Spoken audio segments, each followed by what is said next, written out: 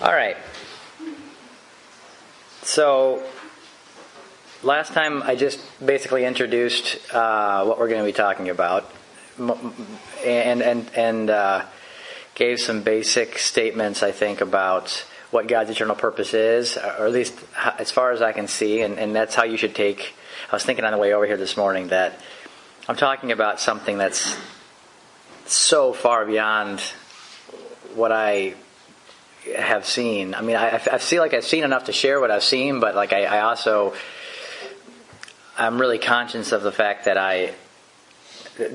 I'm talking about God's eternal purpose here, and that kind of gives me a little bit of the fear of the Lord, to talk about this in a way that doesn't make it sound like I know anything.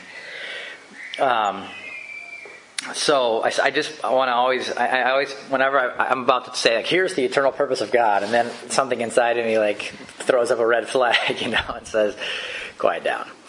But I do feel like there's a little that I have seen and in a way that's affected my heart and affected my view.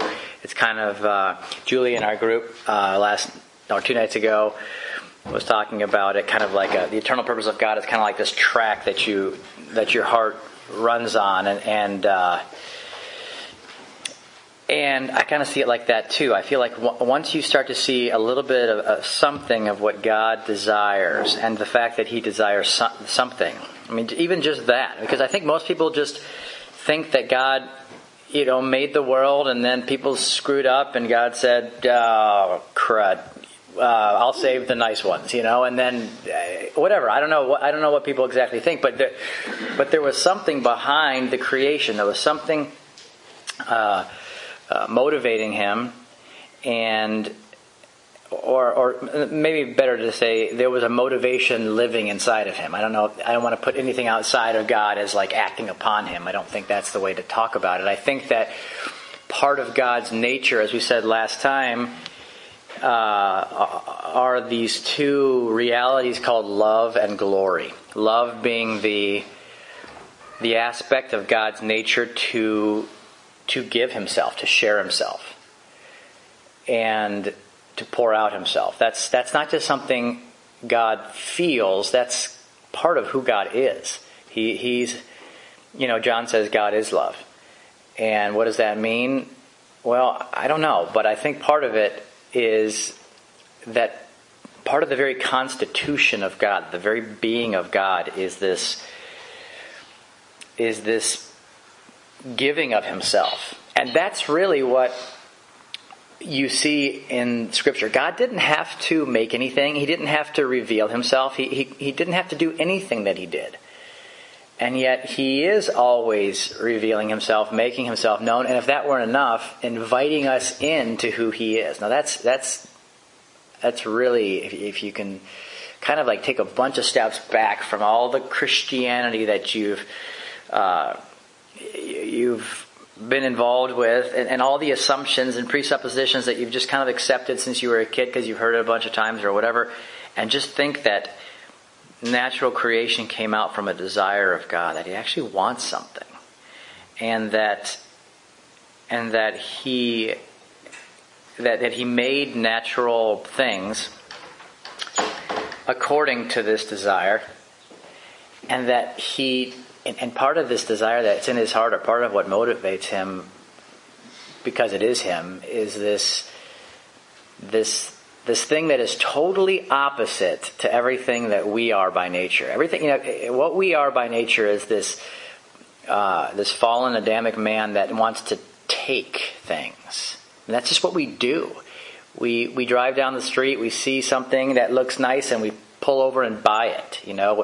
We see a person that we want to date, and we call them and try to make them our own, or whatever. That's just how natural love but God, part of His being is this nature, this I don't know how to describe it very well, but I feel like I've seen it to some degree and love it. Is this part of His constitution that is always wanting to share everything that He is. And he's always had that relationship with his Son. He's always had a relationship, in other words, where everything that the Father is, he has been giving it to the Son. Constant. Now, didn't just give it. He's constantly giving it. And then the Son becomes the very expression of what he's receiving. Okay? And that's what you see, like in Hebrews chapter 1, it says, the Son is the radiance of his glory. The exact representation of his nature. Or the Word of God. Or Jesus says, the Father loves me and has given everything into my hands. Or the Father loves me and is showing me all things that he is doing. Now those are Jesus isn't just saying the Father likes me or loves me and because he feels this way he's doing something. He's defining the actual love itself. He's saying, look, here's what the Father's love is. He gives me everything. Here's what the Father's love, here's the nature of his love. He hides nothing from me. And then, therefore, Jesus becomes this vessel of that reality. So in such a way that for people to see him is to see the Father. You see? And so love and glory. That's kind of one of the things I think I drew last time. Love is the Father giving himself. Glory is that greater, that enlarged expression, or not a changed. We don't add. He doesn't get anything back in glory that didn't come from him to begin with. Okay, we don't add stuff to it.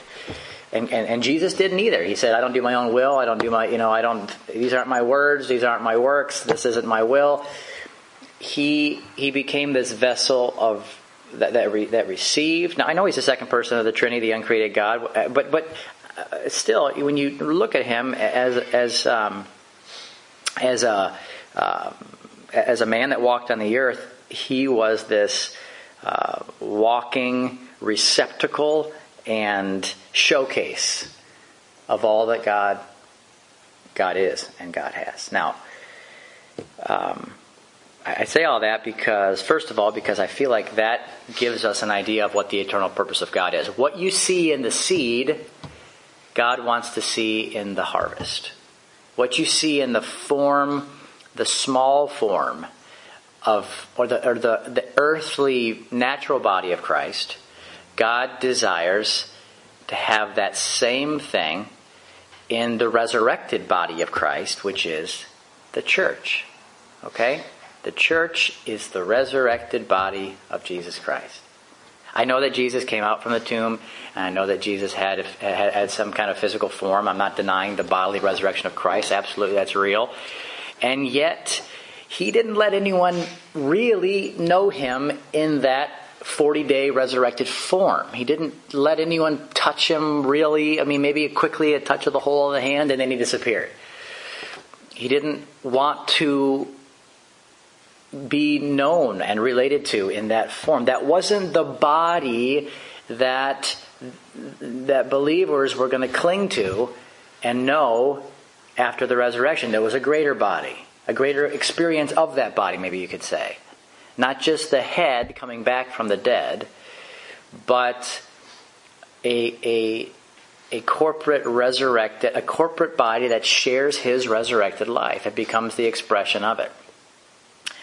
And so anyway, I'm saying all that because what you see in the seed, again, what you see in the seed is what God desires in the full-grown plant. And what is that? Well, it's a body, a corporate body, and again, you can call it. We talked about last week. You can call it a temple, a bride, a kingdom, a land, a harvest. What else? I made a list of. There's 9 or 10 of them that popped in my head. All of them have to do with this same. It's all just angles of different perspectives of God describing the same thing. What is that thing? It's a corporate entity that receives all that God is and has. Love And now and we can get into all this, and we have before, but the only way that God can love you is through the cross. That's the only way, because that's the way He empties the vessel, and that's the way He fills the vessel. You understand? The cross is how He removes everything from you that is in the way of what He wants to give you, and it's also how He gives you everything that He has and is. So the cross is both the dumping out of the Adamic nature out of the vessel, the killing, the crucifying, the putting to death of the old. And it becomes the way that the new is given.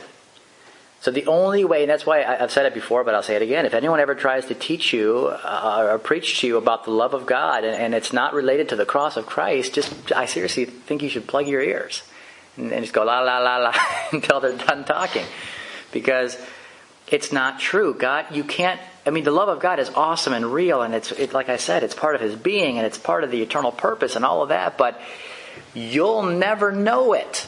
You'll never experience it. You'll never walk in it. It'll never be a reality in your heart separate from the cross of Jesus Christ that made you fit to receive, by killing you, by crucifying you with His Son, made you fit to receive the love of God poured Romans 5:5. The love of God poured out in your heart by the Spirit that He gave you. You are without that cross, it's like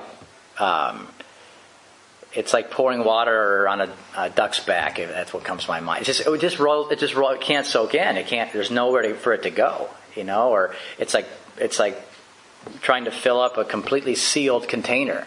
It just won't go in. So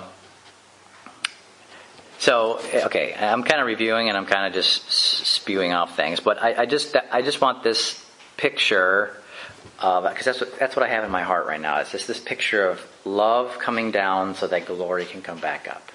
Okay, love coming down, and that's how I see. That's how I see the whole Old Testament. Just to be honest with you, that's how I see the. Peter. Morning, Peter.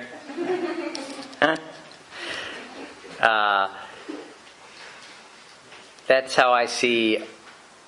I mean, that's really how I'm not trying to simplify, but it's just so single in my heart. It starts off that way. What's the story of Adam and Eve except the story of the way that God took something out of Adam, formed something that would become the increase and glory of Adam, and then gave it back to Adam. That's how it starts. That's the very first thing you read about, And it just, to me, I mean, every picture of purpose has this same element. And it's awesome. So, having said that, kind of reviewed that a little bit, I want to talk a little bit this morning about what's before. I titled my notes here, Before the Shadows. Before the Shadows. I think that one of the most necessary things to understand when you're reading the Bible or when you're thinking about purpose is just the reality that first, this is going to sound really elementary and maybe even self-evident, but I think there's a million ways that we ignore the implications of this statement. First, there was spiritual substance, and then created shadows, physical, natural shadows, were made that came out from that spiritual substance and pointed back to it. Okay? First there was the spiritual substance, and then there was created shadows that point back to that spiritual substance. And we live in this world that is a collage of things that have come out from spiritual substance. You know that was that verse in Hebrews 11:3 where it says, "By faith we understand," which is a neat thing to say just in and of itself, because faith is something more than belief. Otherwise, you couldn't understand by faith. By faith you understand that the things which are, how does it say, the things which are made did not come out from the things that are visible, or something like that, or were not made by the things that are visible. I'm kind of butchering it, but well, let me just read it here so I don't. Hebrews 11:3. By faith we understand that the worlds were prepared, or the ages were prepared by the word of God, so that what is seen was not made out of things which are visible. You see what he's saying there? He's saying the stuff that you see didn't just come out of other stuff that you see. The stuff that you see came out of the things that you can't see. In order to represent it, illustrate it, and testify of it. That's what faith understands, because faith starts to see what's behind the shadows. Faith working in your heart starts to see shadows as shadows and see the thing that all the shadows are pointing to. It starts to see the substance of all the things that had been hoped for. And faith becomes evidence in you of the things that cannot be seen. That's what faith does. By faith you understand. You understand and you look past the shadow. And looking past the shadow is the same thing as looking back to the beginning. Looking back to the things that were in the beginning. And the Bible talks about the things that can't be seen and how we have to fix our heart on the things that can't be seen. And since we're dead to the things that are seen, let's fix our eyes above on the things that aren't seen. You know? And talks about walking by faith and not by sight. Sight accesses the natural realm. Faith sees the things that existed before the natural creation of testimonies. And I just, to me, if you don't understand that fundamental thing, that first there was spiritual substance, and then created things came out from that, in order to point back to it and ultimately to bring you out of that created realm back into the beginning. Back to the beginning. Remember when Jesus was talking about, I love this scripture for several reasons, but he's talking, they're quizzing Jesus about marriage and divorce, and they say, well, then why did they point to the natural created realm and of the law and the why did Moses say that you could give your wife a certificate of divorce? And why did he say that if you're saying that it's not in the heart of God? And he said, well, God, it's true. God permitted that because of the hardness of your heart. But that wasn't here in the beginning. And he wasn't trying to say that people can never have divorces. That's not the point. Christians always try to make it like, well, now you can't get it. Whatever.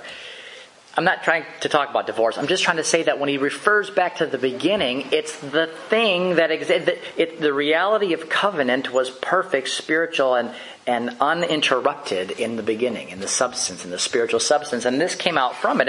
And in lots of ways, the natural falls short of reflecting that eternal spiritual reality that was before it. But Jesus, I believe, was always thinking of that spiritual substance that gave definition to all of these natural things. You know that he was. How do you know that he was? Because, man walks around the natural creation and we just see things. Things we're so used to, things that just kind of make up our day. And sometimes we stop and say, that's pretty or that's cool. Or most of the time we just kind of, drive right through it and get on with our business. But Jesus came into this creation. And he saw it like no man had ever seen it before. He saw it for what it was. A whole bunch of pictures of himself. And that must have been a really strange experience. He walked into the earth and, maybe he just kept his mouth shut for the first 30 years or so. But you just got to imagine him looking at water and thinking to himself, that's me, or looking at bread and saying, that was made to speak of me, and looking at wine and looking at whatever, shepherds and light dawning in the morning and whatever it was he was looking at looking at these things and saying, all these things were first spiritual realities in me before they were ever natural things here. They look a little bit, I don't look like them. They look a little bit like me. You see what I'm saying? And then finally he begins his ministry and he starts walking around saying this, and it must have just sounded absolutely ludicrous. I'm that. I'm the bread. I'm the door. Yeah. That door you have, it looks a little bit like me. I'm the good shepherd. I'm the vine. I'm all these things. He starts saying that, but he's not just saying that because those things look a little bit like, he's not just saying it because he knows, he's grabbing these random analogies in the natural creation and saying, that one does it pretty good. No, these things first were spiritual realities of him. And now he was kind of gathering them back up into himself. And so when we read the Bible, first of all, we have to understand that spiritual things are more real. We don't like that. We like to, at some level, Christians believe that. I think all Christians believe, spiritual things are more real. If you, on a true and false test, everyone will get that right. But there's something inside of us deeper down that resists that because of our natural birth, because of our flesh, there's another realm that feels more real to us. And we don't really want spiritual things to be more real. We like the idea of having spiritual resources when our natural ones fail. That feels nice. We like the idea of gaining a spiritual body one day when our natural one fails. We like kind of having the spiritual parachute there. But we don't actually want to live our lives in the natural realm with our hearts totally fixed on and our treasure placed in something spiritual because, heck, the natural just feels so much more real and relevant and important most of the time. So even though we would all give lip service to the fact that spiritual reality is more real, I don't think we really want to live that way. And I don't think we really want to read the Bible that way. In other words, I think we read the Bible, and when we as we're flipping through this, when we're looking or reading through it, when we're looking for the real, like where does the rubber hit the road with this scripture here? We always look to the realm of shadows. I mean, naturally speaking, God speaks of the kingdom. Where is it? Well, it's in the Middle East, in the future, Or God talks about, this prophecy in Isaiah is so cool. Why is it cool? Well, because it's going to happen in 2013, That's why it's important, Or where's the love of God? Check your checkbook, check your bank account. You'll see the love of God. That's where we look. We look to the natural realm to see the reality of these things. And what I'm trying to tell you is that we're looking at it completely backwards. Someone says, for instance, I said to someone one time that I don't think that the temple in Ezekiel chapter 40 is, I said, I don't think it's, I think it's spiritual. I think it's talking about something spiritual. And they said, oh, so you don't take that scripture literally? And I guess it kind of depends how you define the word literally, but I wanted to say, yes, I take it very literally. More literally than if it was built with stone in a place. You see, that response assumes that the most literal is the most natural. And that's not true. That's looking at things backwards. Do you think that for God, the most real is the spiritual, eternal, never-changing realities in His Son? Or do you think it's a physical block, shadowy copy made in the natural realm that is very temporary and can be seen and understood from a multitude of different perspectives? I mean, what one do you think is more real to the Lord? What one is more literal? If you were reading about something in Scripture and you ask the Lord, should I take this literally? I guarantee you, whether there's a physical manifestation of it or type and shadow of it or not, the Lord would say, like, oh, this is exceptionally literal. This is very real. It's not figurative. There's something real about it, And I just think that that's just something that we don't. That's not a lens that we usually have over our eyes when we read Scripture. We read Scripture, reading spiritual things, wanting to know where can I find them in the natural realm. Instead of reading the Scripture, understanding that it's natural pictures of spiritual things. You see? And the spiritual reality of life and light and truth and substance in Christ is it's so foreign to our hearts, a lot of times we don't even know what it means to look there or to know these things. And second of all, we don't even want to. You know what I mean? Like, I've seen this enough that I know that for the natural man, telling someone that something is spiritual and not natural is kind of like taking candy out of their hand. Like, oh wait, that's spiritual? Oh, that's basically like saying, you could do the same thing with the crown on Paul's, Paul says there's a crown of righteousness, whatever. And you say, no, you know what, I don't think that's an actual crown, like a metal circle. And then they'll say, so you don't think it's real? Like, no, I think it's real. I totally think it's real. It's so real, but it's not the shadowy metal bar that someone wraps around your head. Do you want that? That sounds heavy and uncomfortable. I mean,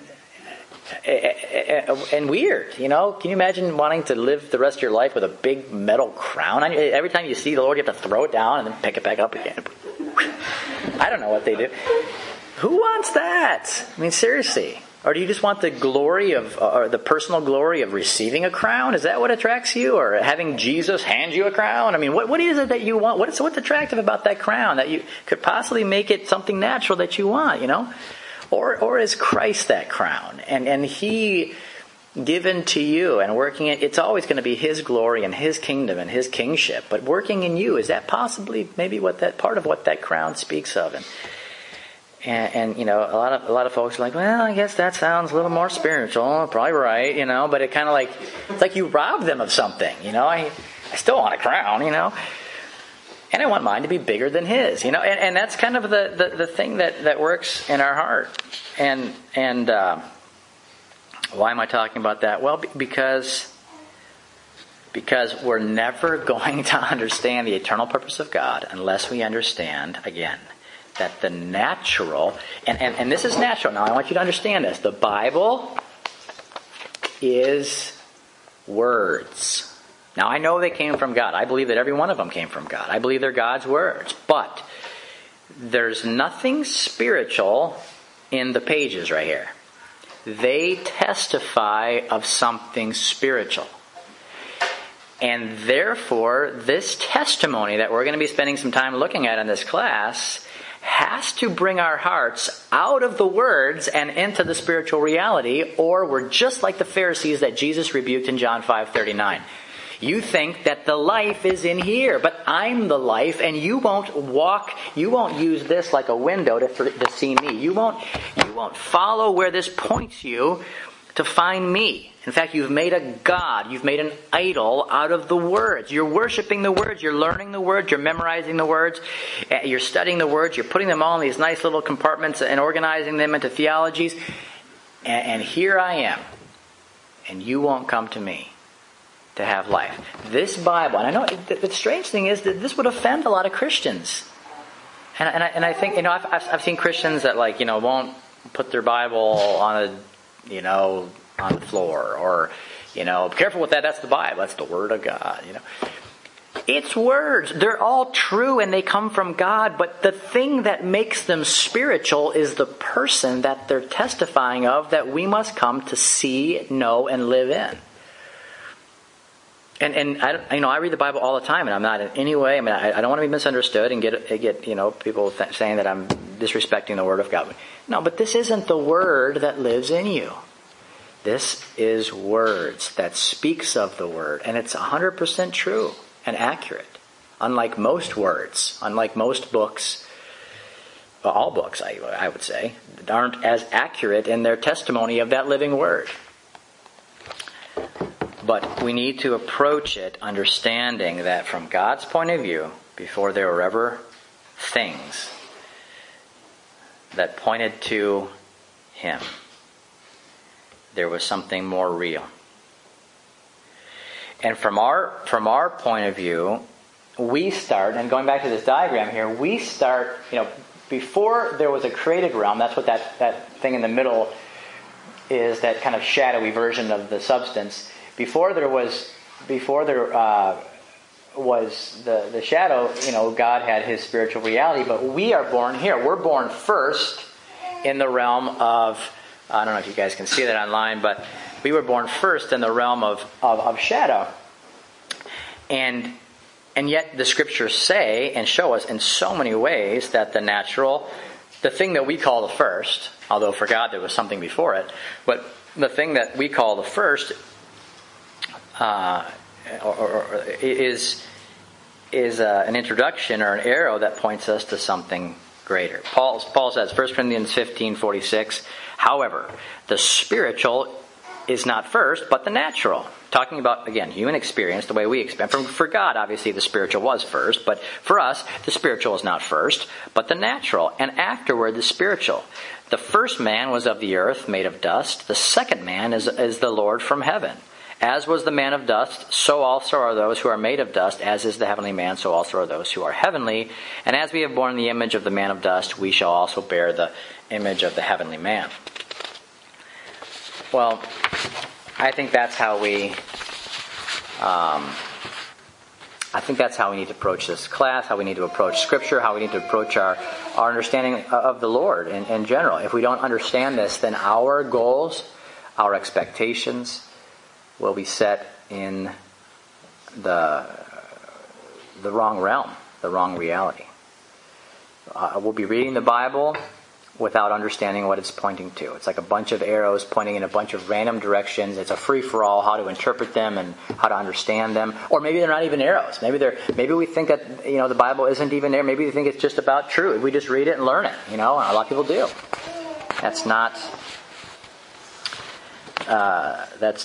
how we should approach this at all. So, with that said, I want to say something else about the word fulfillment. And again, this is kind of preliminary to some of the specific things, but it's essential, I think. It's essential to understand that when you think of the word fulfillment, or God fulfilling something, by definition, you cannot think of the natural realm. Why? Because everything in the natural realm, by definition, came out from the spiritual substance and points back to it. I have here, I don't know if I want to erase that, take the time to erase it and draw it again, but I have here just like one ball that represents on this diagram Christ the substance that casts the shadow or projects the shadow. And then over here this picture of the world, and that's the created shadow that testifies back of the substance. And the fulfillment of anything that God has ever spoken, the fulfillment cannot be in the testimony. And that's a really simple thing to say, but I hope we understand that. I don't think often we understand that. The fulfillment of something God described. In other words, let me give you an example. As you're reading through the book of Ezekiel that I have open right here, and you're reading the things that God is describing, what God can, even though there may be a physical manifestation of the things written here, and almost always there was, or there is, or there might be a type in shadow that corresponds to what's being written here. If you're talking about where that thing was actually fulfilled, where do you find the thing that God saw when He described this verse? When I think of fulfillment, that's what comes to my mind. What's fulfillment? It's the thing that God was looking at when He made the copy with testimonies and pictures and words. Where do you come to the thing that God had in mind when He was building the pattern in the earth? Or the words that came out of the prophet's mouth? Where do you find that? You're not going to find it in the realm that is a testimony. You're never going to find it there. It's just like saying, no matter what part of my shadow on the wall you look at, you can search it, you can dissect. I don't even know. You guess you can't dissect the shadow, but you can spend your whole life looking for the substance of Jason in my shadow, and you're never, ever, ever going to find it. It's not there. Why? Because I'm the one casting the shadow. And in order to find the substance of that shadow, you're going to have to lift up your eyes and see the thing that the shadow comes out from. Right? I mean, that's obvious to us in the natural realm. For some reason or another, it's not obvious to us in the spiritual realm. But when we understand what I'm belaboring this morning, that first was the spiritual, the eternal, that which is hidden in God or hidden in Christ, and then the mystery of types and shadows, the mystery of pictures that to some extent pointed to it, and yet people couldn't see it. It remained a mystery in this collection of testimonies. The thing that these testimonies, these natural, and I put words in that same category. Words are all types and shadows. Okay, words don't contain substance. They speak of it in the same way that the tabernacle spoke of it, in the same way that the life of David spoke of it. Words, all they can do is speak of something. They don't actually contain that thing. So everything that God has said and done and written in the natural realm points to a reality, but the fulfillment is not going to be found in the testimony. And why is that relevant? It's relevant because as Christians, we are always looking for the fulfillment in the natural realm. Always. Even though Paul will tell us things like all the promises of God are yes and amen in Christ. Or all of the blessings are spiritual and they're in Christ. You know, we don't know what to do with those kind of statements. And what we try to do is we try to grab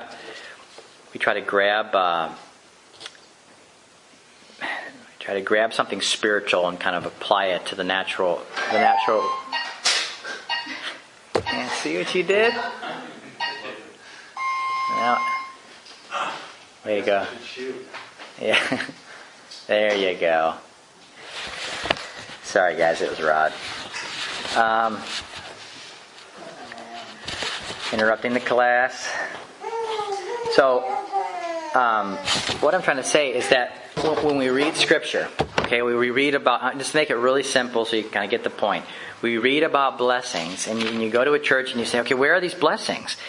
And someone tells you, well, just look at your life. You know, look, have you counted your blessings? You know, and you're like, oh yeah, what are those again? Well, do you have a car?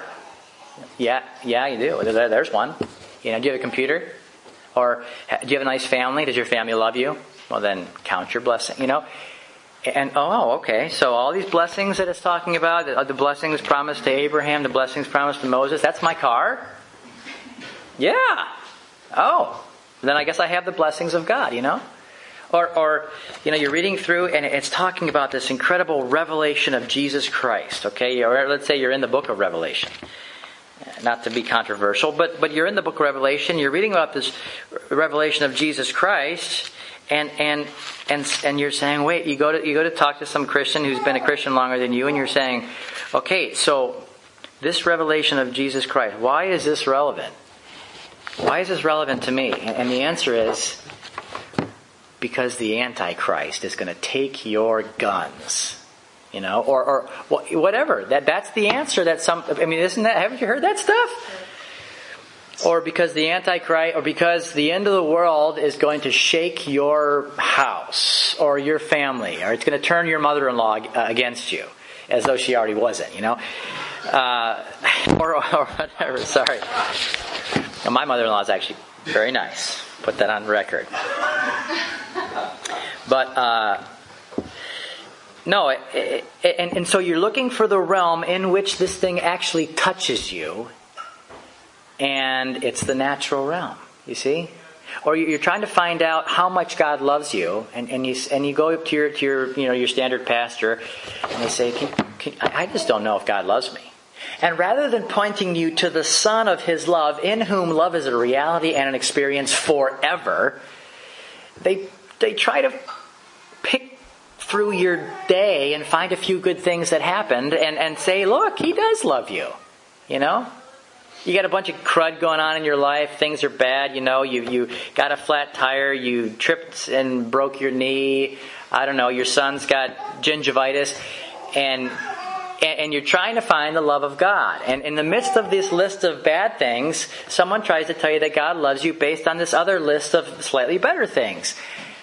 And that should just seem absurd to us. Absolutely absurd.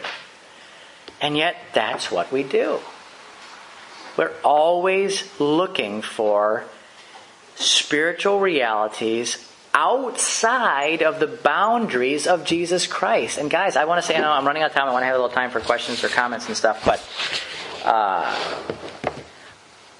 that's not what the Bible is about. And if that's what your Christianity is about in your heart, and I know that I'm preaching to the choir here, but if I just want whoever's listening to this some year, down the line, if that's what your Christianity is about, I just want to say good luck making that work. Because it never will. It'll always be disappointing, confusing, and dead.